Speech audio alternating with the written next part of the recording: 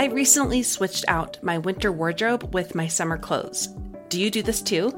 Each time I have the opportunity to take stock of what I have, what I use, what I need to donate, and what gaps I'd like to fill.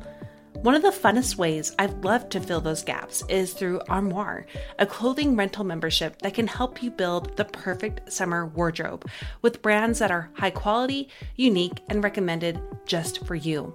All you have to do is take a 5-minute style quiz and select items from your online closet. The styles show up to your door in as little as 2 days. Then, when you're ready for new clothes, just swap them out for more new-to-you styles that help fill those wardrobe gaps without the major investment or commitment. For my first case from Armoire, I chose mostly summer dresses from Boden, a brand I can't typically afford, and the chicest double-breasted black blazer from Paige that has honestly surprised me in its versatility. I have loved having more options in my summer wardrobe without the pressure of keeping them forever. And I've already been building out my online closet with Armoire, so I know what I want for my next case. For you expecting mamas, those working or style obsessed who want to switch out your wardrobe with quality pieces without the designer prices, check out this woman-owned company that has your style and your sustainability in mind. Right now, my listeners can give Armoire a try and get up to 50% off their first month. That's up to $125 off. Just visit armoire.style/progress. That is armoire.style, ARMOIRE.style/progress to get up to 50% off your first month and never worry about what to wear again. Try Armoire today.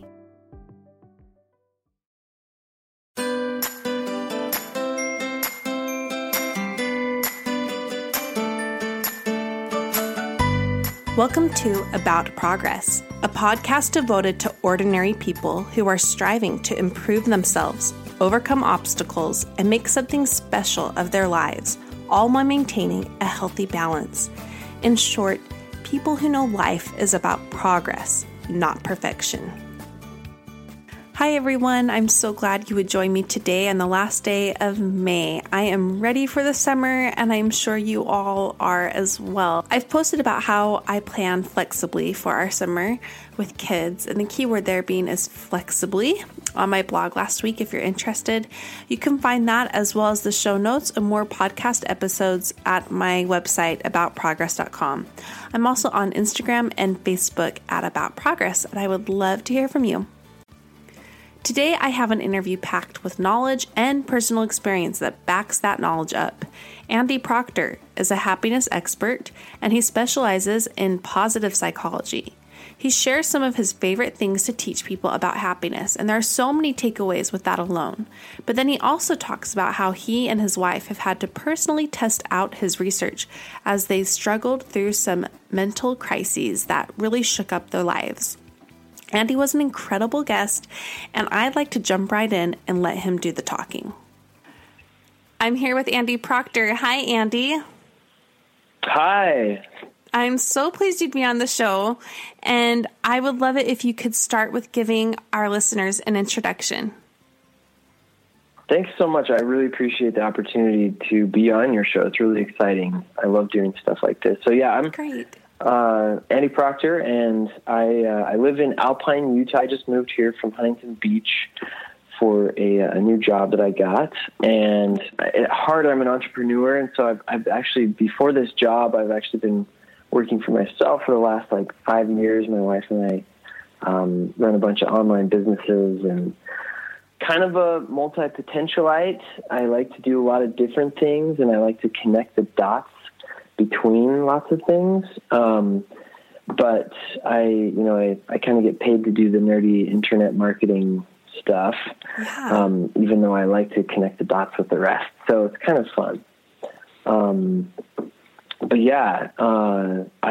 I love the science of happiness. I fell in love with it a couple of years ago, and positive psychology is, I studied social psychology at BYU, and, that kind of started to kind of pique my interest, but I didn't really get into it until recently. So I have a show that I used to do on Periscope. If you're, the listeners are familiar with Periscope, it's a live streaming app, and I used to do a daily show on the science of happiness every single day during 2015, and it was really, really fun to see what people were asking about and what they wanted. So many people just wanted to be happier, and so it was neat to be able to teach them as I learned, because I love to learn. I think one of my favorite things is to learn. This is why I have you on, this love of learning that you have and this nerdy side that you're putting to good use and helping people. And especially with your expertise in the science of happiness, we're going to talk a lot about that, but we're also going to talk about what you've learned in your own personal life, putting your knowledge to use. So I've enjoyed seeing what you've been doing online with your classes you're going to be offering soon as well. So your video introduction to the happiness course you're going to be releasing soon, you talk about this positive psychology you brought up, and I wanted to know if you could define that for our listeners.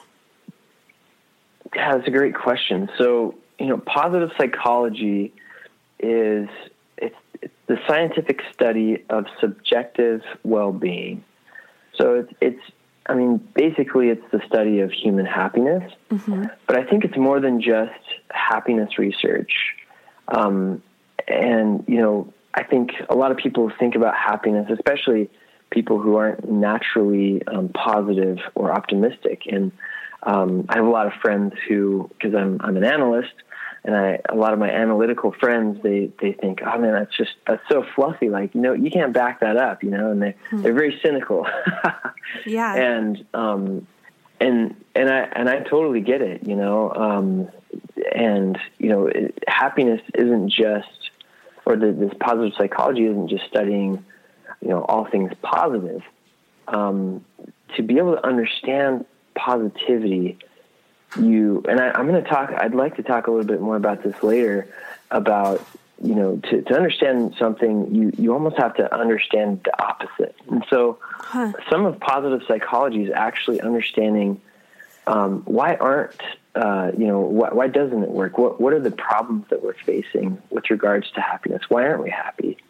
But the goal of positive psychology, which was started by Marty Seligman, back in, really, I think it was like 1998. It's younger than the internet, to be interesting that it's such a young field.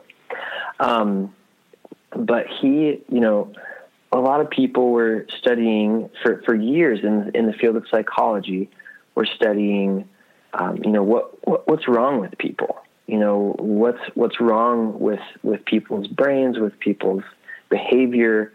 And it's not that it wasn't good. It was actually very good. They've done so much in the field of psychology to help people who were suffering. But positive psychology is it's more about the study of what's going right with people, and how can we use that research about human flourishing to really help people really the majority of people who, aren't necessarily suffering or in absolute misery, but who aren't really super happy, but they'd like to be happier.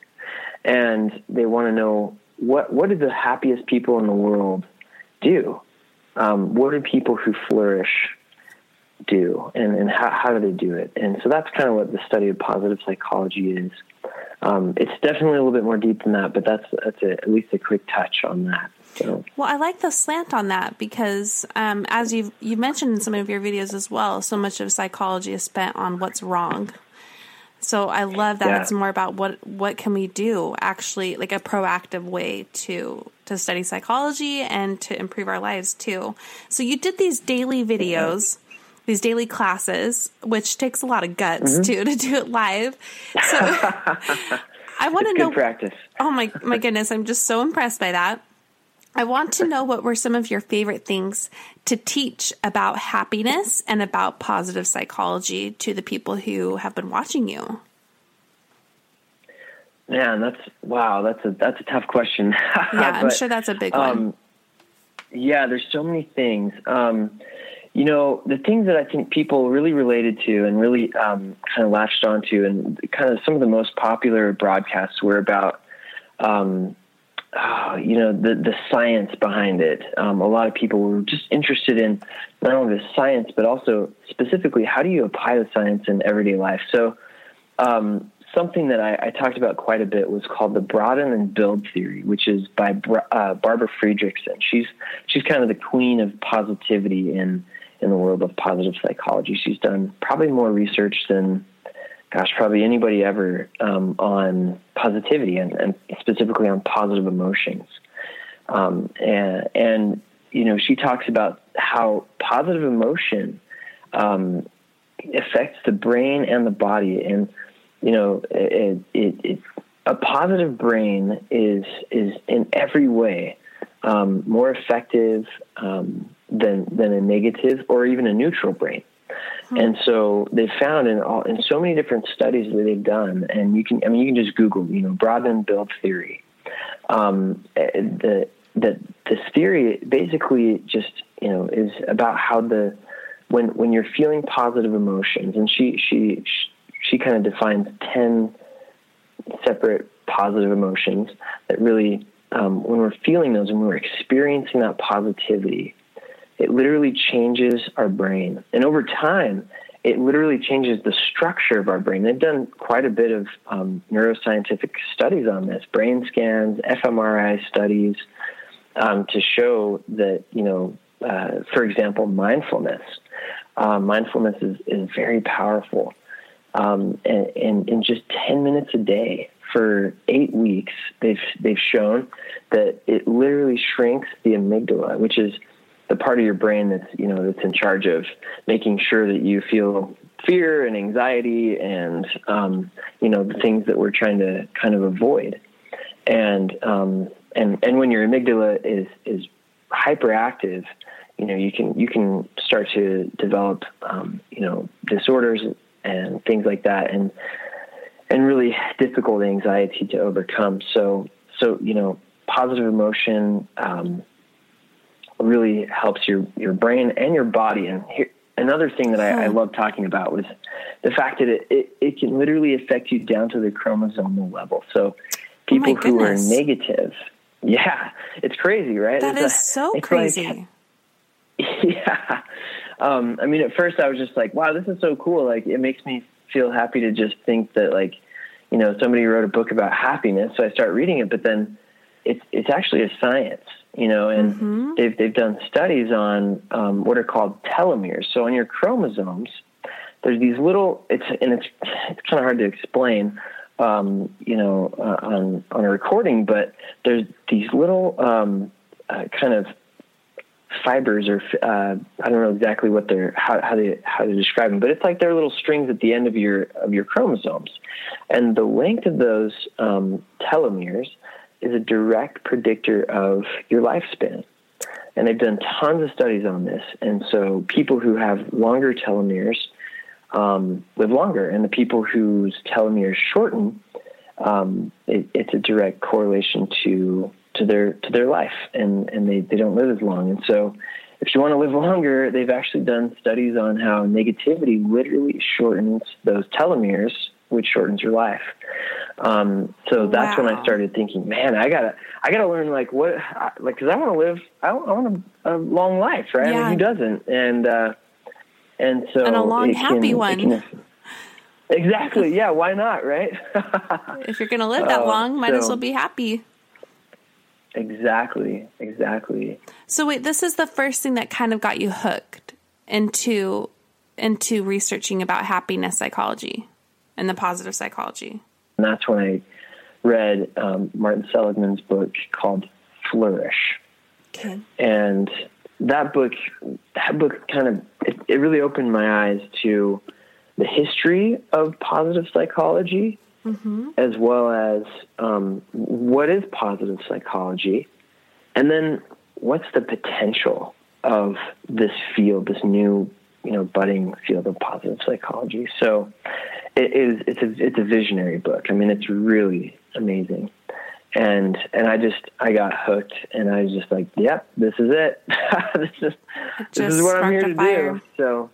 So I'm going to try to connect the dots a little bit, just like you like to do. Okay. So within positive psychology, it seems like behavioral psychology is part of the piece, part of the puzzle. Is it?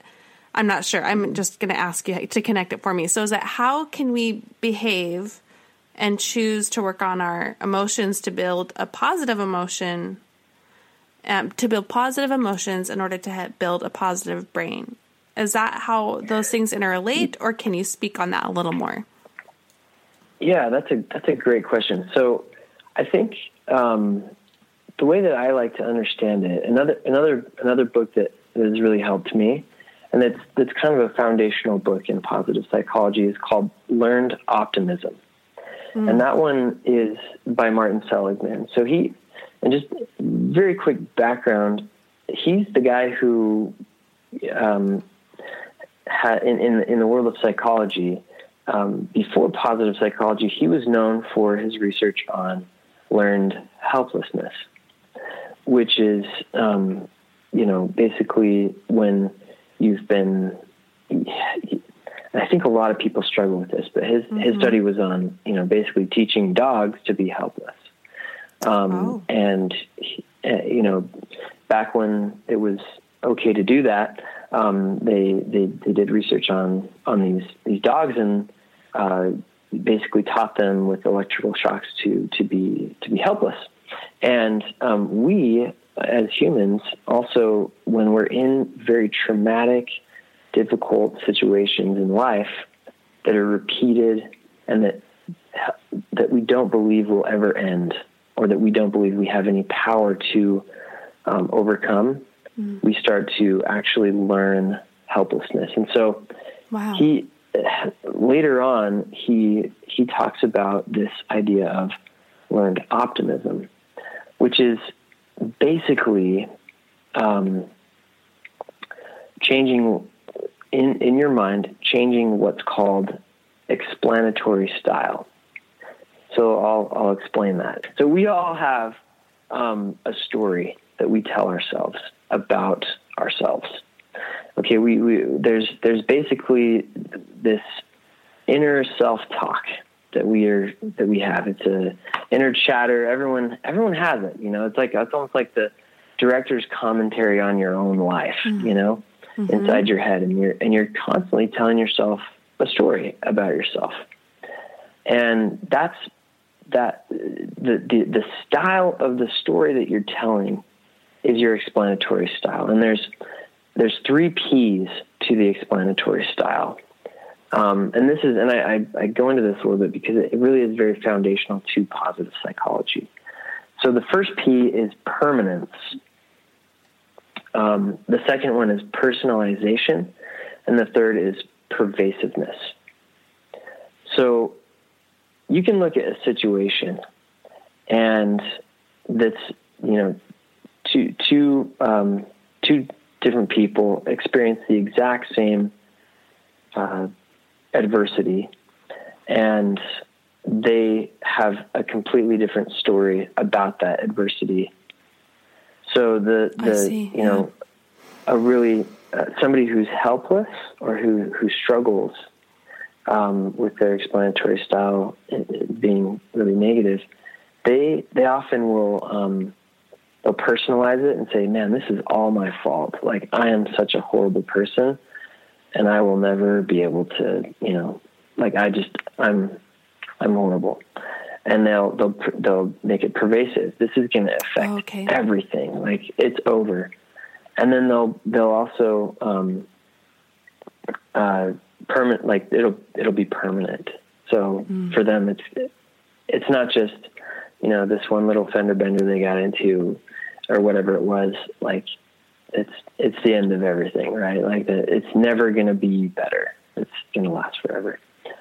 So those are kind of the three P's of explanatory style. And if we can learn to change that around to where we can actually have a more positive or optimistic explanatory style, then it really affects so many things because we have events happen to us every single day, positive, neutral, and negative.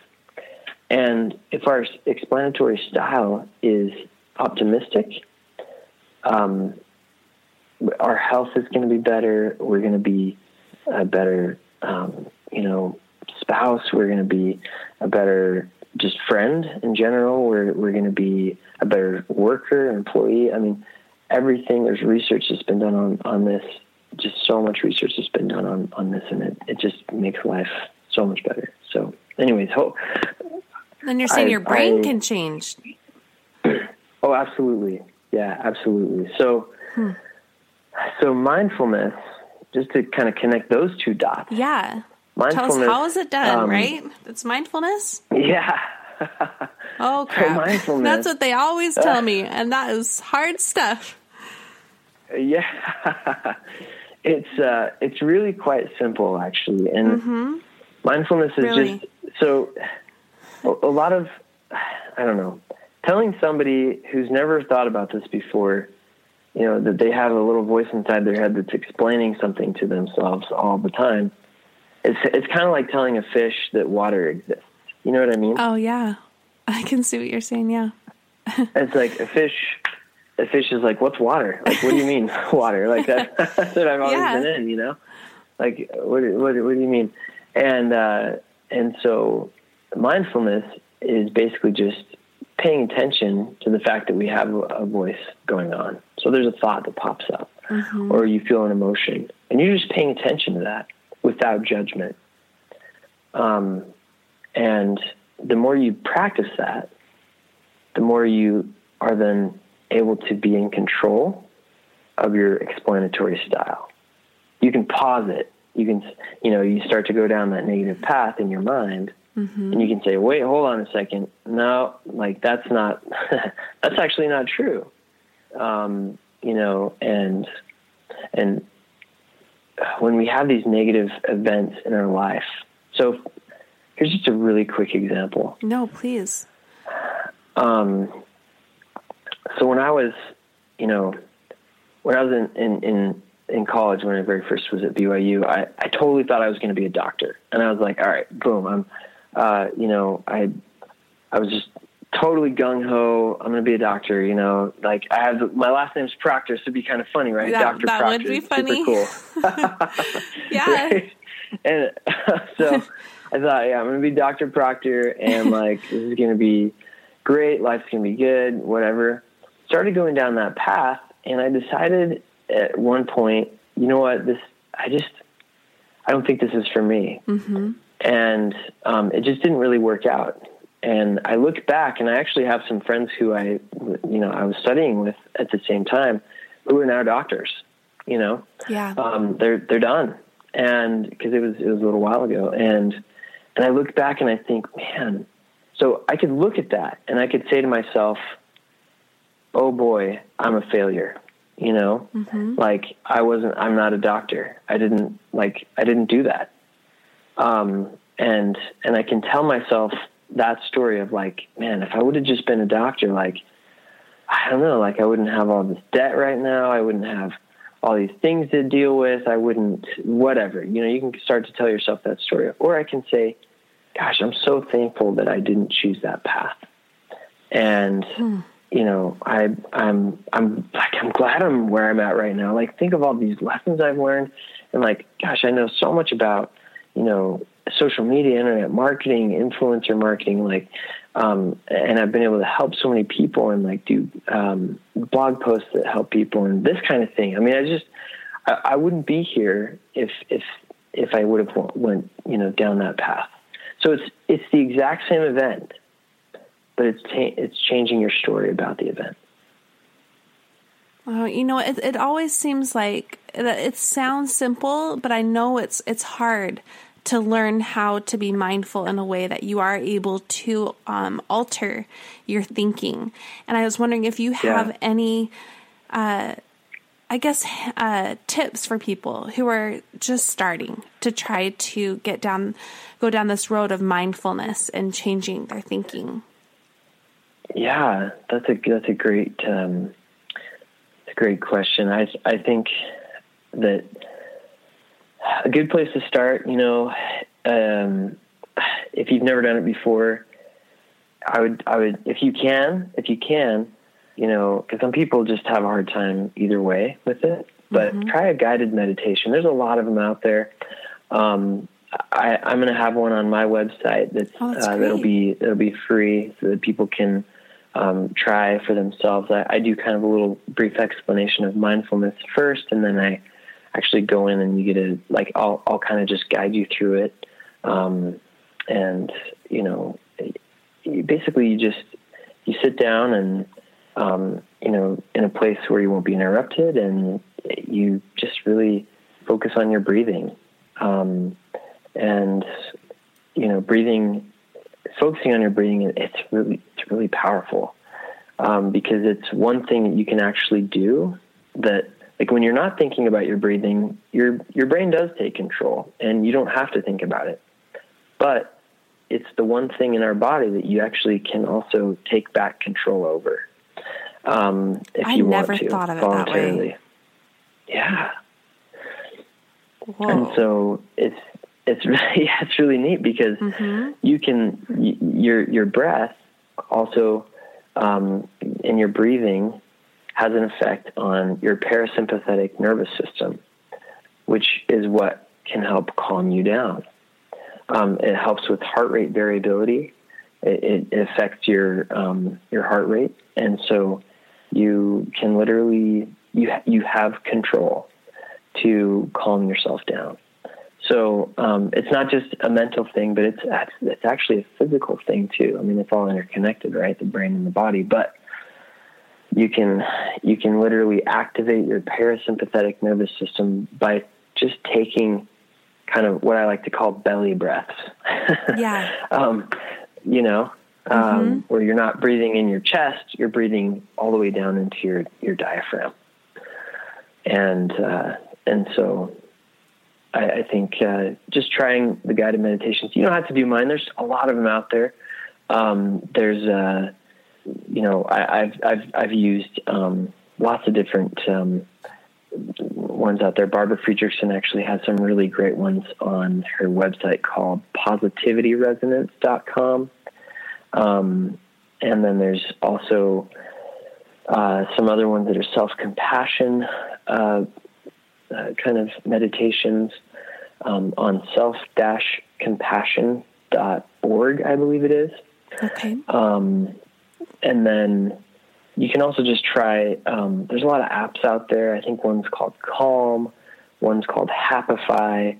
There's another one that I've used quite a bit called Headspace. Yeah. There's a ton of them that you can really find a lot of them for free, and that are just really great. So, 10 minutes a day, even 5 minutes, trying it for 5 minutes, 5 to 10 minutes, and it'll really make a huge difference in the rest of your day. So I'm so glad you would speak on that, because this is something that I feel like I keep getting told to do and I keep resisting it. But funnily enough, I've downloaded 2 meditation apps just this past week, and we've been teaching a couple of our kids to meditate to help with some crazy behavior. So cool. And our craziest kid is the one who loves it the most. And it's just really interesting to see just how it can help. And you know what, Andy, I feel like I might need a whole other hour to talk about even just this alone. Sure. And I don't want to give away your course though. So, what I'm thinking is we're going to have you back at some point so we can hear more. To. So first I want you to share where people can find you to learn more about what you are offering and your course that's coming up before we launch into how you have personally been forced, I guess, to use your research in your own life. So let's start with where people can find you and your course coming up. So you can go to just http://morehappy.org. So it's pretty easy to remember, just morehappy.org. And you can also find me on Instagram. I've been very active on Instagram. More Happy, it's just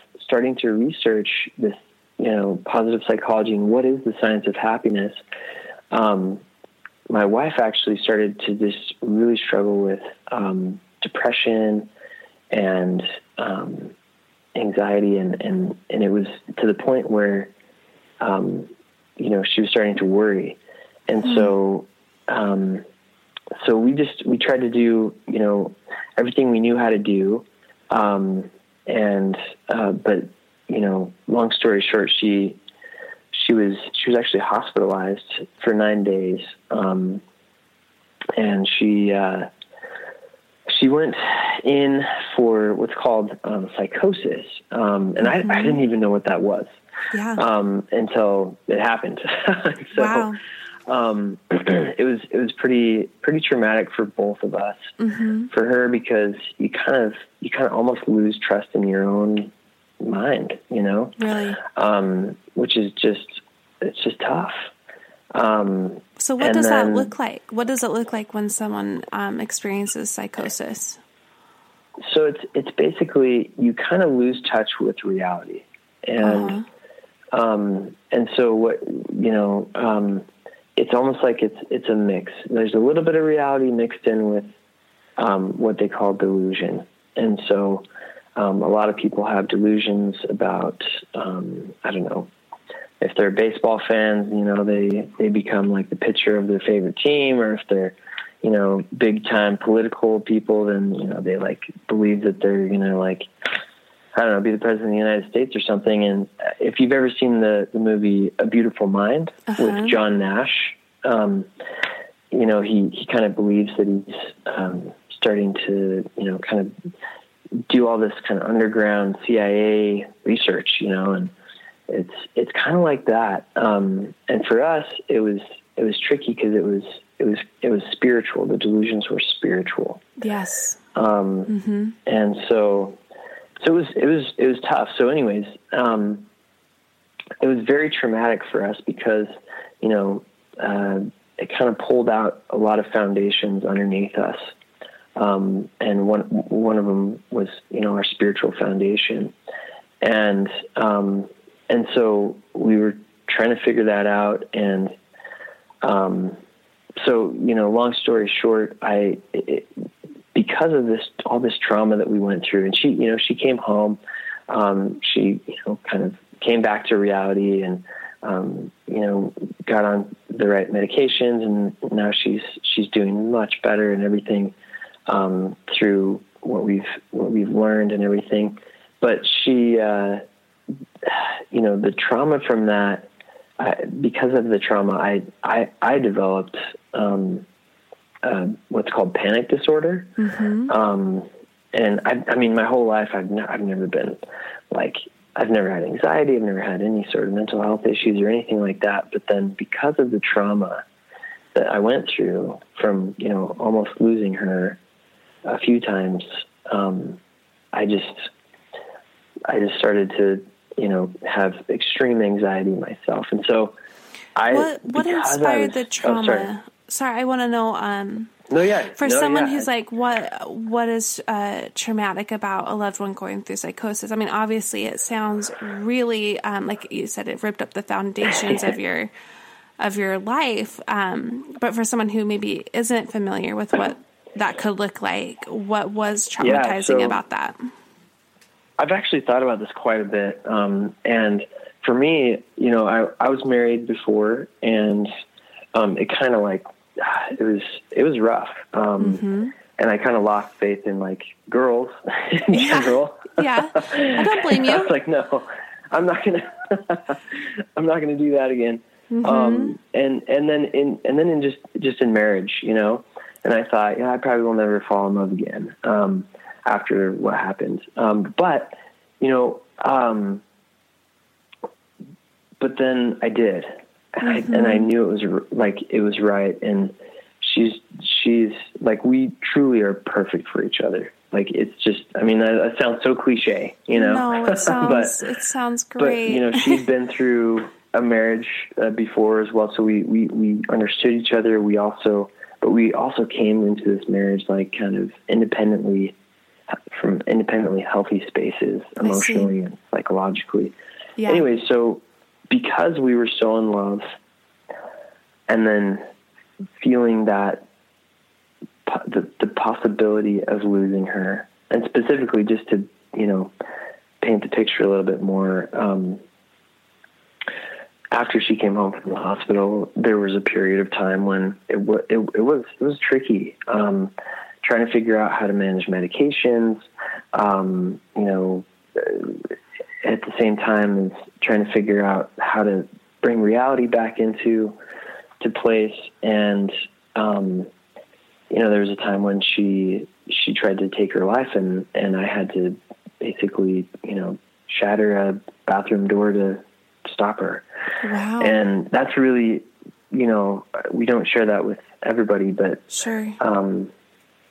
But it's real, and people who've gone through that, understand that it's really difficult. And so when there's something that, when you love someone so much and they believe in you and they know you more than anyone else knows you, and then you have this fear that they're going to no longer know you, either because of death or because they lose their touch with reality. It's traumatic. Psychologically, it's the same as what soldiers go through when they're shell shocked.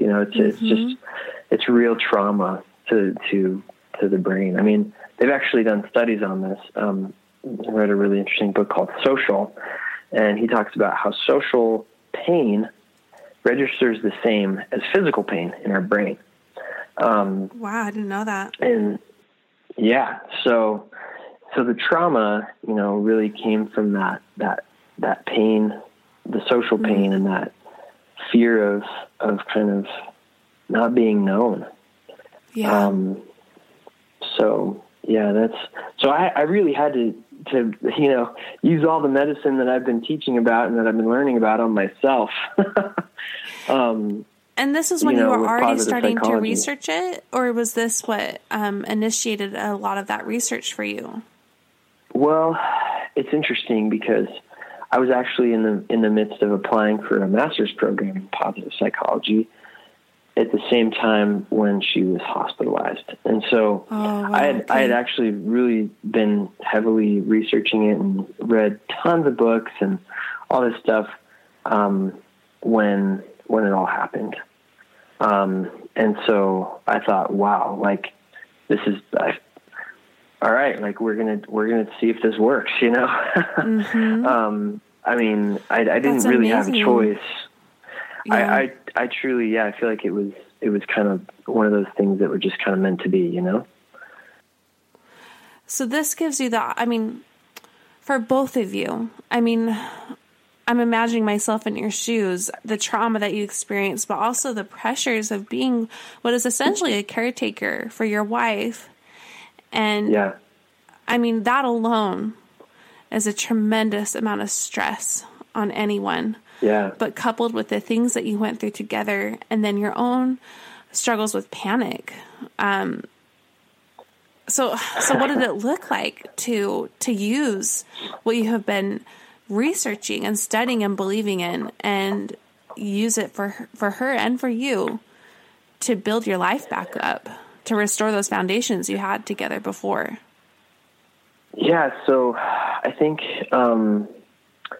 a lot of it is, I've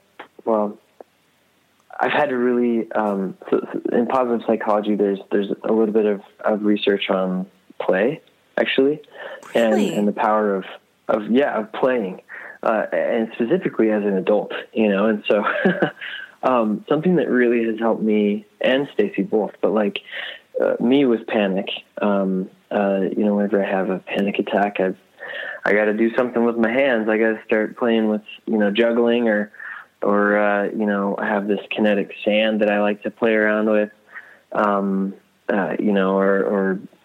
throw a ball or whatever it is, that it actually, your brain can only pay attention to so many things at once. And so, for somebody who has panic, your brain is fixated on this idea that everything's about to end. It's just kind of this doom and gloom, negative fantasy, and that you're going to die or something like that. It's pretty scary when you're in it. Yeah. And it's hard to understand if you're not in it. But I've used a lot of that. I've actually, I think play is a form of mindfulness. But one thing I've actually come to love doing is balancing rocks. It sounds kind of funny, but there's something about that, though. Yeah, it's very grounding. Very grounding. Yeah, and it's like nature too, along with play. Yeah, exactly. So yeah, using play and mindfulness, I think for me on my end panic and all those things, like, I think that's really helped almost more than anything else.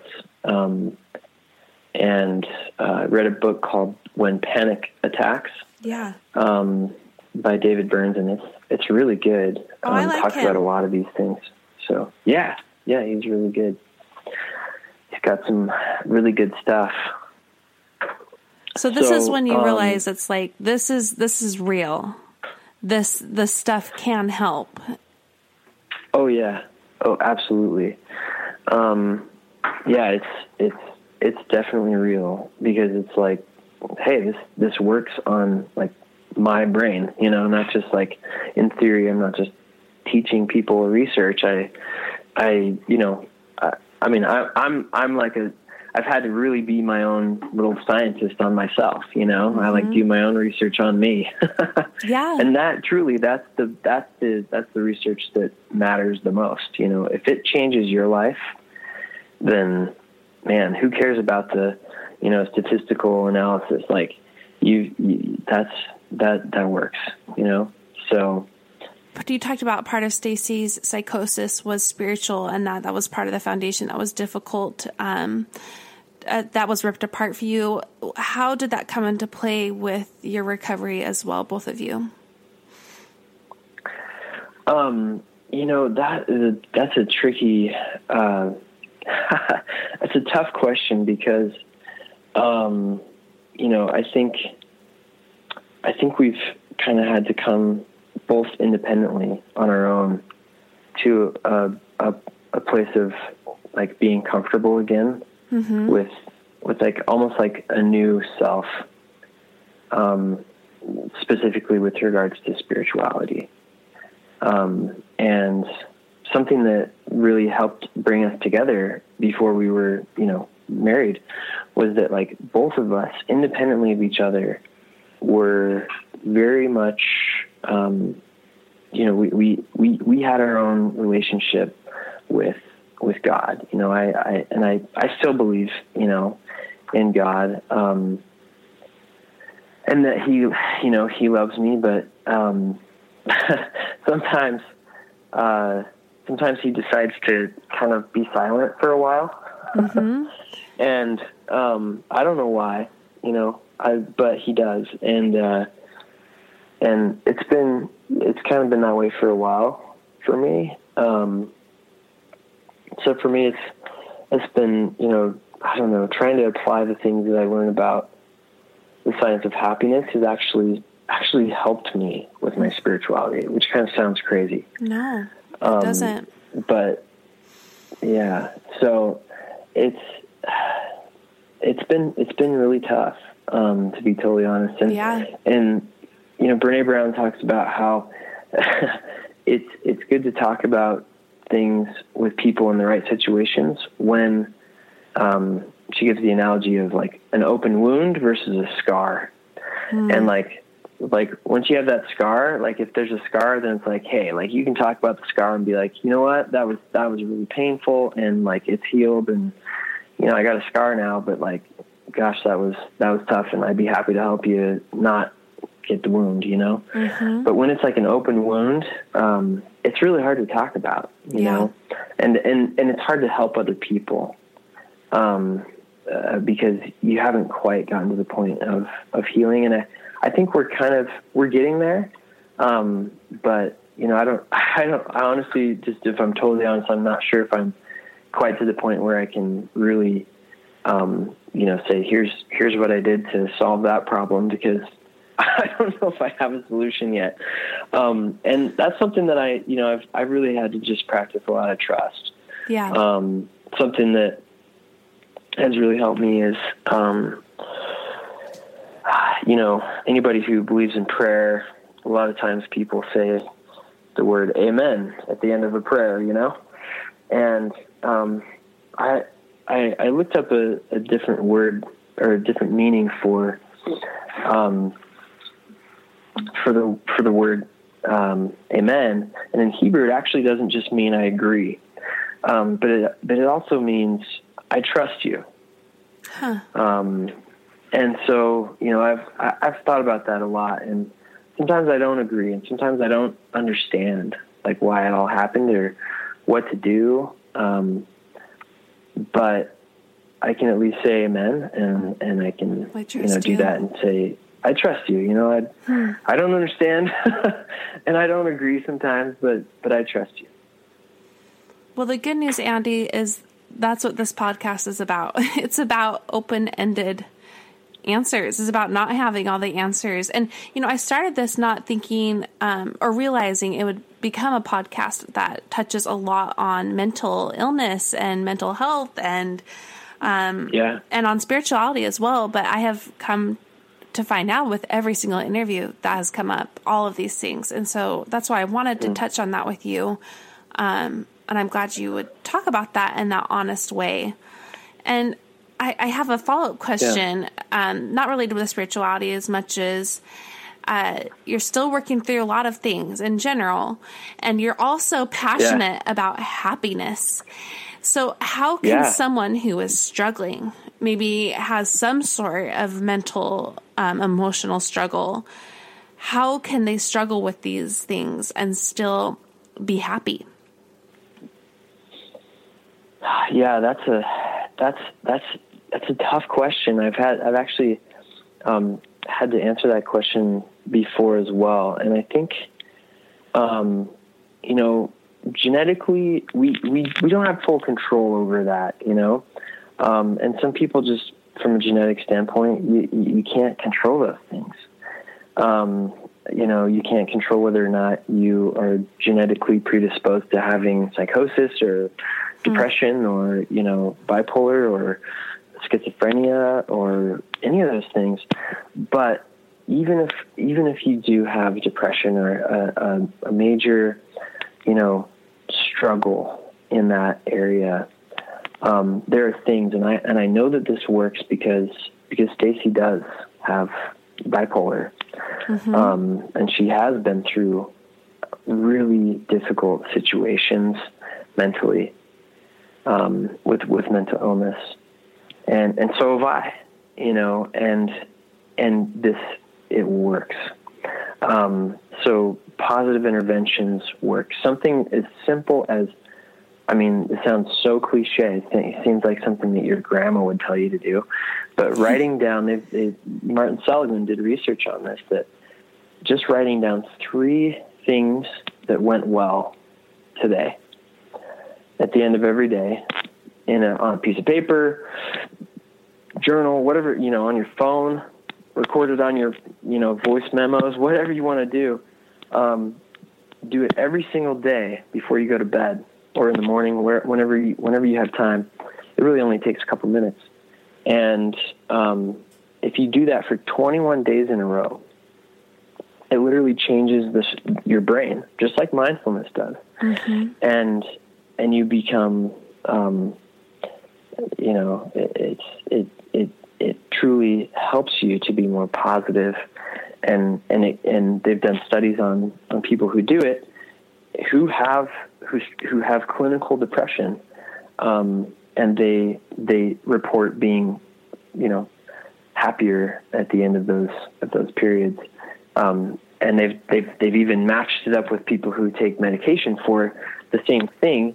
And these positive interventions, that's just one of them, but there's a lot of them, have actually been shown to be more effective long-term than any of the medications. And I'm not saying with that, I'm not saying don't take medications. I'm just saying in the research, they've just found that, that's what it's more effective. It's longer lasting. So it's pretty powerful stuff. That is powerful.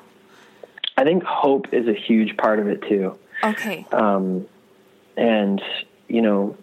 hope is huge. Shane Lopez is the researcher behind hope, and I'll just share the belief behind hope. So hope is this belief that your future will be better than the present, and the knowledge that you have the power to make that happen.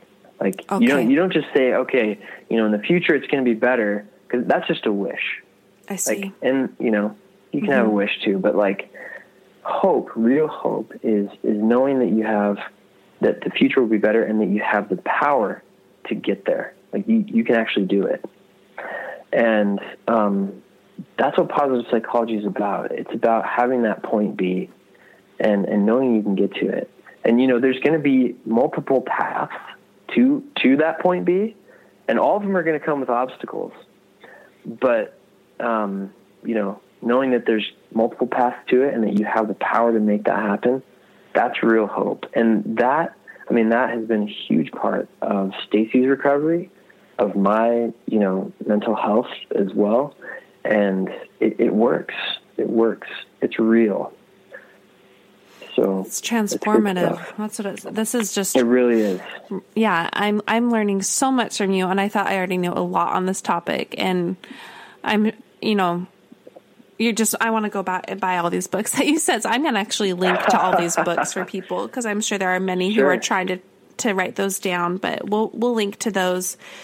So Andy, clearly you've got so many talents, and you've got so many ways that you are putting those talents into so many mediums.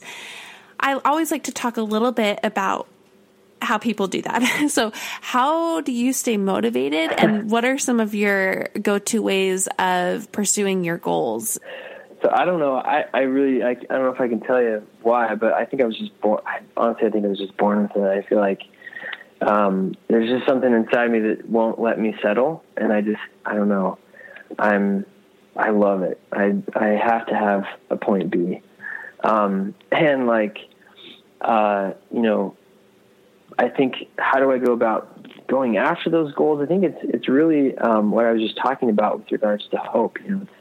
It's such a better way to live, having that point B to look forward to in the future, and just going after that with the knowledge that I have the power to do it. So I guess I set goals that really motivate me, but that I also know are like, I realistically have the power to achieve. So, okay. That really helps with how I decide which thing to go after or not. So yeah. And I think, something that's really helped me with my goals as well is, something that I think anybody who hasn't done this already should totally do this. It's a free survey put on by the University of Pennsylvania called the VIA survey, or the VIA strength test. VIA? And VIA, like VIA. Uh-huh. Mm-hmm. And you can just go to viasurvey.org. Okay. And you can take it for free. It takes maybe, 15 minutes or something like that. And then what it'll do is it'll tell you what your strengths are, your natural strengths. Oh. And this is backed by research. They've done tons of studies on this.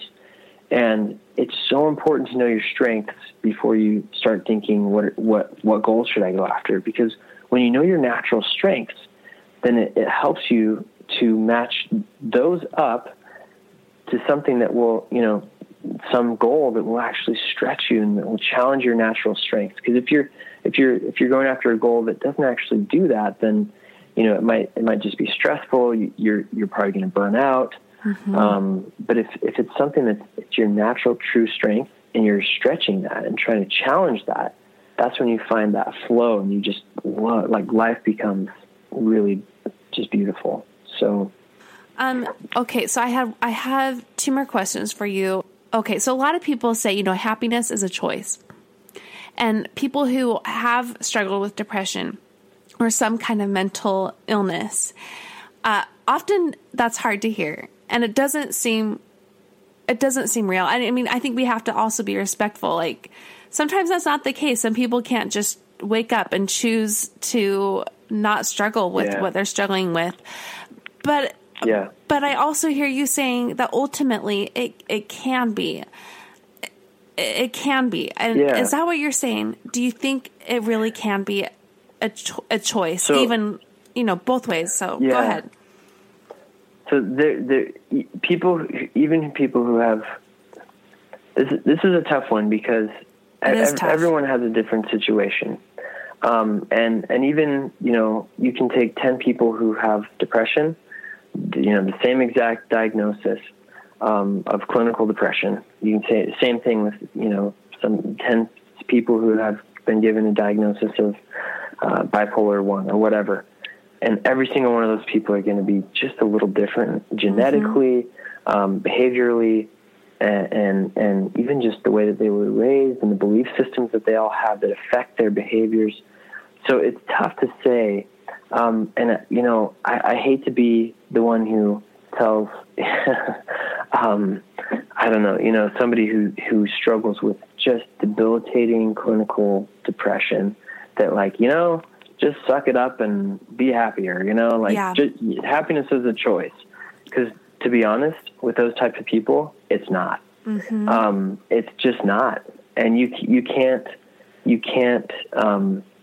in that way, you can't just choose it.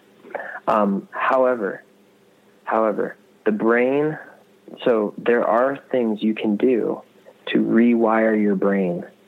It's not going to be fun. It's not going to be easy, but can you choose to do them? Yes. So, and will it make your life better even in the midst of depression? Absolutely. And there's research that backs that up. So, things like, trying to trick your brain into thinking about what's positive, looking for the positive. And it's not even the positive. What went well today? Something that went well today. I mean, it could be as easy as you know what? I woke up, or I got out of bed, I showered, I mean, for somebody who struggles with depression, that's a big deal. Yeah. And so,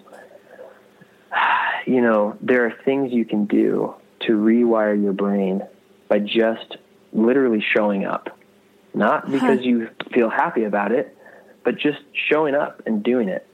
And then your brain, little by little, neurons that fire together wire together. So the more you do that thing, your brain will rewire itself. And will you be automatically happier? Will you be automatically cured from depression or anxiety or panic or bipolar? No. But can Sonia Lubomirsky, I actually really love her research on this. She's another happiness researcher. She wrote The How of Happiness. Okay. And she studied happiness for longer than positive psychology has been a thing. And she talks about, depression. And I love what she talks about because, if you're depressed, if you have depression, it's the worst thing for somebody to say, well, you should just be happier. Yeah. But you can do things to improve it. And will you be as happy as somebody who's genetically predisposed to being happier in the first place? You may not experience the same level of positivity or positive emotions that they do. But can you increase your personal level of happiness from where it is to a higher level through using these positivity or positive interventions? Absolutely. It's tough, and man, I feel you. It's just so hard sometimes. And if somebody, if I was in the middle of having a panic attack and somebody's like, you know what, just suck it up, I'd be like, go jump in a lake, buddy. Yeah. Because it's just not the same. Uh-huh. And here's what I would say is, get really good at coping. Okay. While you're in it. Mm-hmm. And then get really good at healing while you're not. Wow. Yeah. So that's been huge for me. I'm so glad you answered that really well. I mean, that's the thing I wondered. Feel like I could say it a little bit more. Yeah, but it's tough. It's a tricky one to answer, and sometimes it's step by step. I mean, sometimes you truly have to give yourself. If you're like, I want to get over this in a few days. You're like, all right, realistically, give yourself like 30 days Okay. to get to the same point. You know what I mean? It's like, okay, day one, you do something really small, and I don't know, day two, you do something a little bit more, day three, and you just, self-compassion is like so important for that. It's just so important. So thank you for going into that for me, because I see it. I do see it both ways, and I want to be sensitive, but I also want to ignite some will, some passion to try. There is hope. Yeah. There's hope for anyone that even who has mental illness, you can feel more happiness. It's not going to be the same level as somebody else, so don't compare yourself, because that's not going to help. Yeah, but definitely, you can feel happier. All right, Andy, I've got the last question for you, and okay. You might have answered this throughout, but what have you learned about yourself the past few years? Oh, man, I've learned so many things, but, I think something that that really helps for both Stacey and I is to be more lighthearted, to kind of just have fun, and like to, above all, like be my own best friend, and like that's a huge key to happiness, because your relationship with yourself is all other relationships are based off of that, right? I mean, if you don't have a good relationship with yourself, like it's almost impossible to have really good relationships that are thriving relationships with other people. Yeah. So truly, like, start with yourself, be your own best friend. That's what I've had to be for myself, is like, all right, I got to give me some me time. That's why I got a longboard. I mean, I just, sometimes I just need to have some me time, and Stacey the same way. We really tried to lighten things up, and I've really tried to just be my own best friend, and laugh with yourself, laugh at yourself. I don't know. It's like, it's just a happy way to live. Be your own best friend. I think that's a big thing that I've really learned over the last 2 years. Yeah. Well, Andy, this was equal parts fascinating and, I mean, informative. It was everything. And I'm sure so many are going to thank you personally for how you have interwoven your own stories and your wife's stories in there, and made us see it. This isn't just fluff, and this can be a transformative power in people's lives. So thank you again for taking the time to talk with me tonight. Absolutely. Thank you so much. I appreciate your time as well. Like I said in the interview, I thought I knew a lot on this topic, and Andy unwittingly showed me that I have barely scratched the surface where this topic of happiness is concerned. And I personally will be signing up for his class when that's available. It'll be launching soon, and you can find more information about that course he is offering on his website, Andrew Scott with 1T, Proctor.com. I've linked that website in the show notes for you. I've also linked as many of the resources that he mentioned that I could. So you can find those in the show notes on my website, aboutprogress.com. And I will personally be adding several of those books to my Audible lineup. I'd love to hear what you learned from this episode, as well as the things that you are doing in your life to challenge yourself and do something that scares you. You can direct message me on Instagram or Facebook. I'm there at About Progress, or you can email me at packerprogress@gmail.com. I love hearing from you and receiving your nominations too about who should be on the show. Next week, I'm going to be interviewing one of the people that has been nominated. Her name is Lauren Agostinelli, and she is a young woman and mother who has battled an extreme case of multiple sclerosis and eventually landed her in Italy for stem cell transplant and for chemotherapy. She's been through a lot even on top of this disease, and she has so much wisdom to share with you. You won't want to miss it. So come back next Wednesday for that interview. And until then, take care of yourself.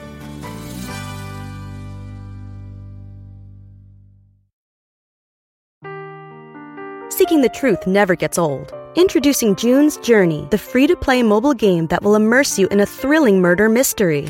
Join June Parker as she uncovers hidden objects and clues to solve her sister's death in a beautifully illustrated world set in the Roaring '20s. With new chapters added every week, the excitement never ends. Download June's Journey now on your Android or iOS device, or play on PC through Facebook Games.